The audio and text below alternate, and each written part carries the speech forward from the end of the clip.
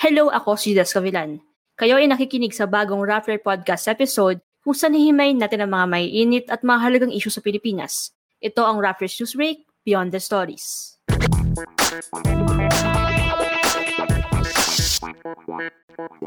Sa episode ito, pag-uusapan natin ang monkeypox na itala nitong huling linggo na Hulyo ang unang kaso ng monkeypox sa Pilipinas, habang patuloy naman ang pagtaas ng bilang sa buong mundo. Nangyayari ito sa kalagitnaan ng pandemya na hatid ng pagkalat ng coronavirus, kung saan marami pa ring mga bansa ang hindi pa rin nakakabalik sa normal. Paano nga ba kumakalat ang monkeypox? Handa na ba ang gobyerno na pigilan ng pagkalat nito sa Pilipinas? Sagutin natin ang tanong na ito kasama si Bons Magsambol, ang health reporter na Rappler. Hi Bons, thank you for joining me today. Hello Judes, thank you for having me again. So from COVID to education, ngayon naman pag-uusapan natin monkeypox. So, lahat ng pressing issues ngayon talaga sa'yo nakasalalay, no? Bons, ano ba ang dapat malaman ng publiko tungkol sa monkeypox? Mamaya tatanungin kita tungkol sa pagkalat nito eh. But right now, can you tell us, ano ba ang beginnings nito? From what I know, di ba parang hindi naman ito bago? So tama ka, no, Judes. Siguro mabuti nga na maipaliwanag natin sa publiko, sa mga viewers, sa mga nakikinig natin ngayon kung ano nga ba itong monkeypox. So itong monkeypox, isa itong zoonotic viral disease. So it is a viral disease. So meaning nakakahawa talaga siya through, of course, it's a virus, 'di ba? From the monkeypox virus. So same siya ng family with the smallpox. So yung kailangan nyo malaman dito, itong monkeypox hindi na siya bago. So itong monkeypox, meron na tayo mga kaso nito sa mga African countries. Actually, yung pinakaunang kaso ng monkeypox was discovered in 1970 sa Democratic Republic of Congo. So it's from a 10-year-old child, yung unang na-infect nitong monkeypox. So ito nga, endemic na to actually sa mga African countries. Kaya lang, naging issue ulit siya at naging alarming siya kasi nga, nakalabas siya ng Africa at saka marami ng mga kaso na nadidiskubre sa iba't ibang parte ng mundo kung saan hindi naman endemic ang monkeypox. Yes. Is it fatal or serious? Kasi di ba parang on social media parang hati yung conversation eh. May mga iba takot na takot, may iba parang they're dismissing it kasi nga sabi nila we have COVID already, what's the worst thing that will happen? Pero dito sa monkeypox, Bons, what's the worst thing that can happen to an infected person? Okay. Siguro ayoko siyang i-downplay na parang sasabihin ko na hindi naman siya fatal or hindi naman siya seryoso. Kasi the mere fact that it is contagious, it is viral, and that the World Health Organization has already raised the alarm on this disease, ibig sabihin, kailangan we have to take this seriously because it is rapidly spreading. Just like how, for example, kung paano natin nalaman na yung COVID pala will be a serious threat, for example, sa mga immunocompromised individuals, sa mga bata, sa mga infant, and even sa mga older person or yung mga senior citizens natin. Ganun din itong monkeypox. Kahit anong viral disease, of course, or kahit ano bang disease yan, it will pose a threat dito nga sa ating mga vulnerable population. So, nagiging seryoso to. Is it fatal? Actually, sinasabi ng mga studies na hindi siya ganon ka-fatal. As of now, actually, yung recorded deaths lang natin is 5 or 6 worldwide due to monkeypox. And then itong deaths na to, yung serious complication na pwede dito is kung mag-manifest sa'yo yung mga symptoms, of course, meron kang, for example, lagnat, yung usual lagnat, back pain, and then actually yung pinaka-highlight talaga or yung makikita mo na ito ay monkeypox to kapag meron ka ng mga lymph nodes na namamaga. As in, very distinct siya with, for example, if nagkabulutong na kayo nung mga kabataan nyo, itong monkeypox, malaki yung mga lymph nodes, malaki yung parang mga butil-butil na pwedeng kumalat sa mukha mo, sa katawan, and actually kahit sa ulo pwede. So yun. And sinasabi din ng mga pag-aaral na kapag na-infect ka ng monkeypox, hindi mo naman kailangan ng hospitalization. Actually, if I remember it right, only 13% lang yun na hospitalized due to monkeypox kapag lang nagkaroon ng complication, of course, sa mga illness nila, sa mga prior illness nila. Ayun. So you mentioned kanina na it has become an endemic Kasi nga, di ba, 1970 siya unang na lumabas, and it's more than a decade, more than 50 years na since then. Yeah. How did it become a global health emergency again? What are the odds, di ba, na parang we're still facing a COVID pandemic and biglang may ganito na naman na global health emergency? Ano yung nangyari? Okay. Right. Actually, nito lang July, siguro wala pang isang buwan yung nakakalipas, the World Health Organization, actually on July 24, to be exact, the World Health Organization has declared monkeypox as a global health emergency. So it can be recalled na yung nagkaroon ng ganitong designation prior to this was COVID-19, diba? If maalala nyo, in March 2020, the World Health Organization has also declared COVID-19 as a global health emergency. So nag-arrive sa decision na to, yung World Health Organization, na i-declare na isang global health emergency kahit na matagal na tayong meron itong monkeypox. Kasi nagkaroon ng outbreak sa mga lugar kung saan hindi endemic ang monkeypox. So ibig sabihin nung hindi endemic, hindi naman kalimitang nagkakaroon ng ganung sakit sa lugar na yon. So, and aside from that, nagkaroon din ng transmission na hindi pa maipaliwanag hanggang ngayon na thoroughly how it happened. Paano siya nakalabas sa mga non-endemic, sa endemic, paano siya kumalat sa mga non-endemic countries? Yes. Alam ko, pahapi yung mo mention kanina yung paano siya kumakalat to. Pero sa next question ko, Bons, can you tell us, like, can you discuss this further? Paano ba siya talaga kumakalat? I know there are a lot of misconceptions na kumakalat sa social media. And partly, parang naging joke time siya among many people. Yeah. Pero can you discuss it? Can you clear these misconceptions? So, mabuti na napag-usapan yan. Gusto ko din i-take tong opportunity na to talaga to explain thoroughly kung paano talaga kumakalat itong monkeypox. So, monkeypox, just like how COVID-19 spread pero hindi ito airborne. Monkeypox is not an airborne disease. So, ibig sabihin na to, kung wala kang direct contact sa isang tao infected with monkeypox, very unlikely na makukuha mo itong disease na to. So, ito, how do you get monkeypox? Contact with infected humans. So, direct contact to with the patient's skin or rash. So, kung ikaw mismo na nagkaroon ka ng direct contact sa isang tao na kita mo na parang very nagmamanifest yung mga rashes niya at mga yung mga lesions, may lesion siya, may mga sugat siya, may mga open wound siya. That's the time that you would get monkeypox. And then aside from that, pwede ka ding ma-infect ng monkeypox through large respiratory droplet transmission. So kung matagal kang nagkaroon ng face-to-face contact sa isang tao na may monkeypox pala, that's the time din na pwede mo siyang makuha. Pero ang isa din hindi pa clear dito is kung gaano katagal nagsistay yung monkeypox virus sa surfaces. Kasi, di ba, just like COVID, parang it took us some time din para malaman na, 3 days pala magsistay, for example, sa mga grocery items natin itong COVID-19 virus. Pero dito sa monkeypox, wala pa tayong data kung gaano siya katagal. So, ito yung mga alam natin. And of course, mother-to-child transmission, just like how other diseases can be transmitted as well. Yes. Ano ba yung disadvantage o posibleng mangyari na negative effects siguro if we continue to spread or highlight yung misconceptions tungkol sa monkeypox and how it spreads? Ano yung parang nakikita mo magiging possible, not backlash, pero possible na maninegate yung nangyayari? Yeah, siguro important to note din na parang it has become a heated discussion in social media that monkeypox is being transmitted through sexual contact or like this is a sexual transmitted disease or a gay disease. Ito yung narrative na pinapakalat ng mga ibang tao na talagang naging kaya lalo tayo nagkakaroon ng stigma against the LGBTQ community. So monkeypox, paano nga ba, in the first place, kailangan nating bigyan ng background. Paano nga ba ito nasabi na nagkaroon ng it has become a sexually, paano siya na-transmit through sexual contact? Kasi ito nga, di ba, nasabi natin kanina na itong monkeypox ay endemic lang, nakalabas sa yung mga unang pag-aaral actually ng mga eksperto, nakalabas yung monkeypox dahil nga sa men who have sex with men. So, na-discover actually, merong nasabi na sa mga non-endemic countries, 95% ng cases ay for those that for those men who have sex with men. Pero that doesn't make it a sexually transmitted disease.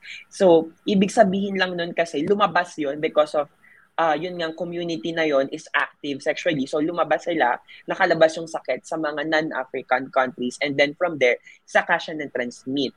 And then of course, dahil nga kaya din siya nagkaroon ng misconception na it is a sexually transmitted disease kahit hindi naman, is dahil nga nagkakaroon ng lesion, 'di ba? If may lesion ka, yun, that's the talaga fastest way to get it eh. And then of course, ito sinabi din to ng Department of Health just recently na kaya rin nagkaroon ng ganong misconception is usually kasi yung mga lymph nodes na namamaga or yung mga parang bukol-bukol usually sa private parts ng mga individuals natin nakikita. So kaya nagkaroon ng ganon na misconception. Pero I just want to take this opportunity lang na parang, I mean, it's not a gay disease na parang just because you're gay, you're going to get infected or you're going to transmit the monkeypox. I mean, kahit sino, hindi naman of course pipiliin ng monkeypox virus, no, he's gay or she's gay, I'm going to transmit this to that person. That's not how it works. Yeah. Yes. And also, I've read some articles when the WHO declared this as a global health emergency. Marami nagsabi na this was a good move kahit early. Bakit may mga ganitong takes? Bakit ganito yung perception nila na okay itong ginawa ng WHO na i-declare ito agad na global health emergency? So, ito kasing global health emergency, dinideclare siya kasi ito yung highest alert level na dinideclare ng WHO for a specific disease. So, katulad nga nung sinabi ko kanina, aside from monkeypox, yung pinakahuling nabigyan ng ganitong designation is COVID-19 pandemic.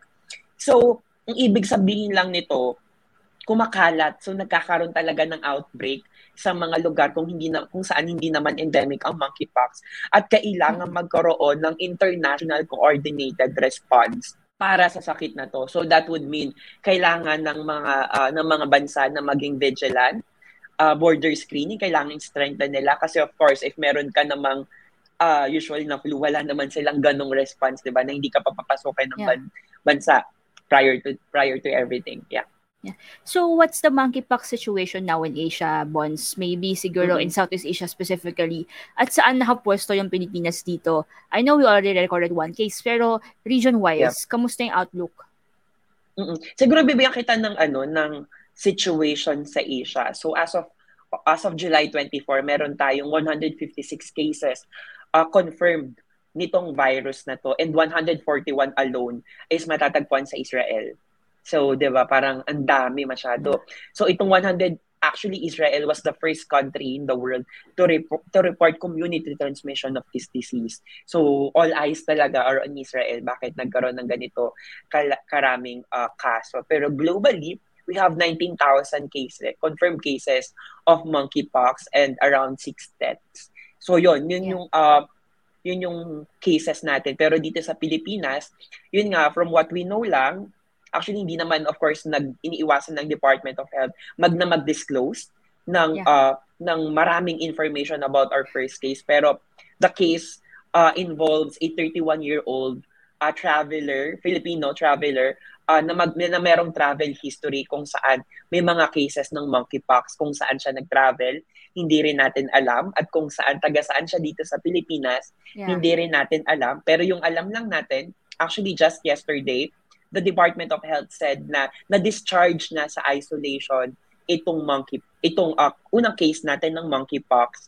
And then yung meron na trace din na 10 close contacts, and as of now, mino-monitor pa if magma-manifest yung symptoms. Actually, ito din yung parang kakaiba dito sa monkeypox na parang yung incubation period kasi hanggang 21 days.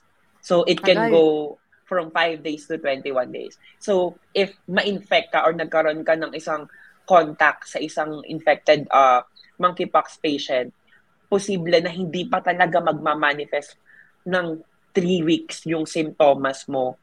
Ayun. So, ganun siya katagal. So, di ba, medyo parang in that way, paano nga naman, kailangan talaga pag-isipan kung ano yung magiging response ng bawat government dito. Yes. Ano na nagawa ng Pilipinas nga? You mentioned kanina na dapat pag-isipan yung response sa government. Ano na nagawa ng Pilipinas para papigilan ang pagkalat nito? Is crossing our borders out of the question na? Okay, yeah, actually, yung sinabi ng Department of Health dito in terms of border screening, hindi irrational ngayon na mag-close ng Yeah. borders dahil lang dito sa monkeypox. I mean, hindi naman sa dina-downplay nila itong virus, pero actually, wala pa namang bansa sa buong mundo yung nag-close ng kanilang border, totally shut ng border nila just because meron sa kanilang reported cases ng monkeypox. Because unlike COVID-19, hindi naman airborne ang monkeypox. So, ibig sabihin nito, hindi siya sobrang mas mabilis makahawa compared sa COVID. And of course, sinasabi nga ng mga local experts natin dito na if bibigyan sila ng isang disease na sa tingin nila mas nakakahawa, it would still be COVID-19 versus monkeypox. So, ganun siya. So, irrational for now daw, sabi ng Department of Health, kasi nga, hindi naman, of course, titigil dapat yung mundo or yung Pilipinas, hindi kailangan ma-stop yung trade just because meron tayong first case ng monkeypox. And even the World Health Organization, they don't also recommend closing borders. Mm-mm. So how can the government address this? Itong monkeypox na to, kahit na of course sabi mo kanina, one case pa lang and na-discharge na from the isolation unit yung kaso natin, pero may binabantayan pang mga close contacts. Are vaccines on the horizon? On this, I know may mga nagbabavaccine na in Europe. So, is it possible na magkukuha din tayo dyan parang preventive measure? Yeah. Okay, just like COVID-19, di ba, noong mga unang days ng COVID-19, hindi naman tayo maraming supply ng vaccines. And of course, a third world country like the Philippines, sobrang hirap din talaga makasecure ng ganan na vaccine. Pero what the Department of Health assured us was they are in constant coordination now with the US, with the United States, and yung mga development partners natin when it comes to procuring vaccines for monkeypox. Pero sabi nga actually ng Department of Health just yesterday na by 2023 daw likely magkaroon na tayo ng vaccine for monkeypox. Pero I remind people na pag nagkaroon kasi tayo ng monkeypox vaccine, hindi siya katulad ng COVID na like the general population would be inoculated with vaccine. So of course, meron pa rin prioritization yan na mangyayari kasi nga limited pa rin naman talaga yung supply ng vaccines natin dito sa monkeypox. Yeah. So ngayon, gusto ko naman, Bonsa, let's do a hindsight and then foresight. Let's look back and look forward. May mga lessons ba na learn from the government handling the COVID-19 na dapat i-apply nila dito sa possible na dito sa monkeypox na nangyayari? And what should the government avoid doing if it wants to like handle the situation well and not magkaroon na naman ng COVID, the 2020 COVID situation sa bansa natin? Actually, it was a good sign that the Department of Health was taking its cue from the World Health Organization and from other experts kasi it means na parang they were actually learning from yung mga missteps natin when the COVID-19 pandemic hit the country. Of course, siguro yung pinaka-lesson dito is kailangan every decision, every response natin na gagawin should be backed by science. 'Di ba? So, ayun, actually ito, medyo itong ang pagko-close ng borders natin ngayon. I mean, of course, siguro many people would raise our eyebrows kung bakit hindi nga nag-close ng borders itong itong Philippine government dahil nga mayroon na tayong monkeypox case. Is yun nga, kasi nga, dahil hindi naman bago itong monkeypox. Of course, mas meron na tayong detalye na alam on how this virus spread compared to COVID-19 before. Na, 'di ba? Parang noon kasi nangangapa pa tayo eh. Ito ngayon, alam natin na as early as 1970 meron na talagang kaso nitong monkeypox and how it spread talaga. So ayun, So I think yung lesson talaga is every decision should be backed by science. And kailangan wag sana nating actually this is for the new administration. Wag sana nating i-disregard yung science, yung evidence. And even, this is also the message for the public na dapat hindi natin siya din i-disregard kasi we're talking about public health and lives are at stake talaga dito. So, better na hindi tayo magta-trial and error. Yes. So, for my last question, Bones, I know I always end my interviews with worst case scenario, pero I'll ask it ulit. What's the worst thing that could happen? Can this affect like yung mga moves towards F2F classes? I know ang dami ng ang dami ng issue na naman sa after classes, ang dami preparations, and then there's the issue of the vaccines. Pero what's the worst thing that would happen here na takot kang mangyari, and how it will impact yung mga things that are trying to go back to normal, like yung mga classes? Tama, no? Kasi kung matatandaan natin na parang Ferdinand Marcos Jr. parang naka-anchor talaga itong recovery natin sa pandemic dito sa gagawin natin na face-to-face classes, and of course it would suffer a major setback kapag nagkaroon ulit ng maraming kaso ng monkeypox. Pero sinabi naman, confident naman yung Department of Health na hindi talaga ito sobrang magsaspread, just like how COVID spread throughout the country. So, sinabi naman ng Department of Education na parang tuloy-tuloy. So, wala pa rin plans now to stop the implementation or the school opening on August 22. So, pero ayun yung inassure nila na parang they will take its cue from the Department of Health kung ano yung magiging advice nila. Kasi coordinated din naman yung response nila. Kasi just like how sila nag-i-implement ng health protocol sa mga school, from Department of Health din naman yun. So, ayun, as of now, walang plans to postpone or to cancel the school opening just because meron tayong monkeypox. Pero let's see what's going to happen in the next few weeks kasi medyo too early pa to say nga if hindi to magiging ganito kalaking issue dito sa ating bansa. Yes. As you mentioned just now, it's too early to tell what will happen with the monkeypox situation in the Philippines. But we are at least relieved, or lack of a better term, kampante na, as you said, we know what this virus is. Mas matanda pa siya sa parents ko. May mga vaccines na dinidevelop palalo para i-address ito, and it's nice that there are the countries na maraming cases ay nagpa-vaccine ng mga tao. And as you said kanina, nakikipag-usap na rin ng DOH sa ating mga development partners tungkol sa pagdadala ng vaccine dito. And aabangan natin pa kung ano magiging mga mangyayaring updates, no? So, for our viewers na gustong malaman pa yung mga dapat mangyari at gustong makasali sa diskusyon tungkol sa monkeypox at paano ito dapat i-handle ng government natin, sumali kayo sa Facebook group ng Rappler. Ang pangalan ay Rappler Room. Pwede mo ito search sa Facebook, makita niyo link sa comment section or sa screen natin. Salamat, Bons, for joining me today and for explaining yung monkeypox, for clarifying the misconceptions and explaining bakit kailangan itigil itong misconception na to and how it will negatively impact yung nangyayaring information dissemination ngayon para labanan itong virus na to. Thank you, Judes. Bye. Thank you, listeners, for tuning in. If you would like to be updated on this and other issues, huwag kalimutan na i-follow ang Rappler and Newsbreak sa Facebook, pati na rin sa Twitter. Kung gusto mo ng access to exclusive content and events, pwede ka sumali sa Rappler Plus. Kung meron ka namang gusto na topic that you think we should discuss in our podcast, pwede ka mag-email sa investigative@rappler.com. Again, I am Judes Gavilan, and this is Newsbreak, Beyond the Stories.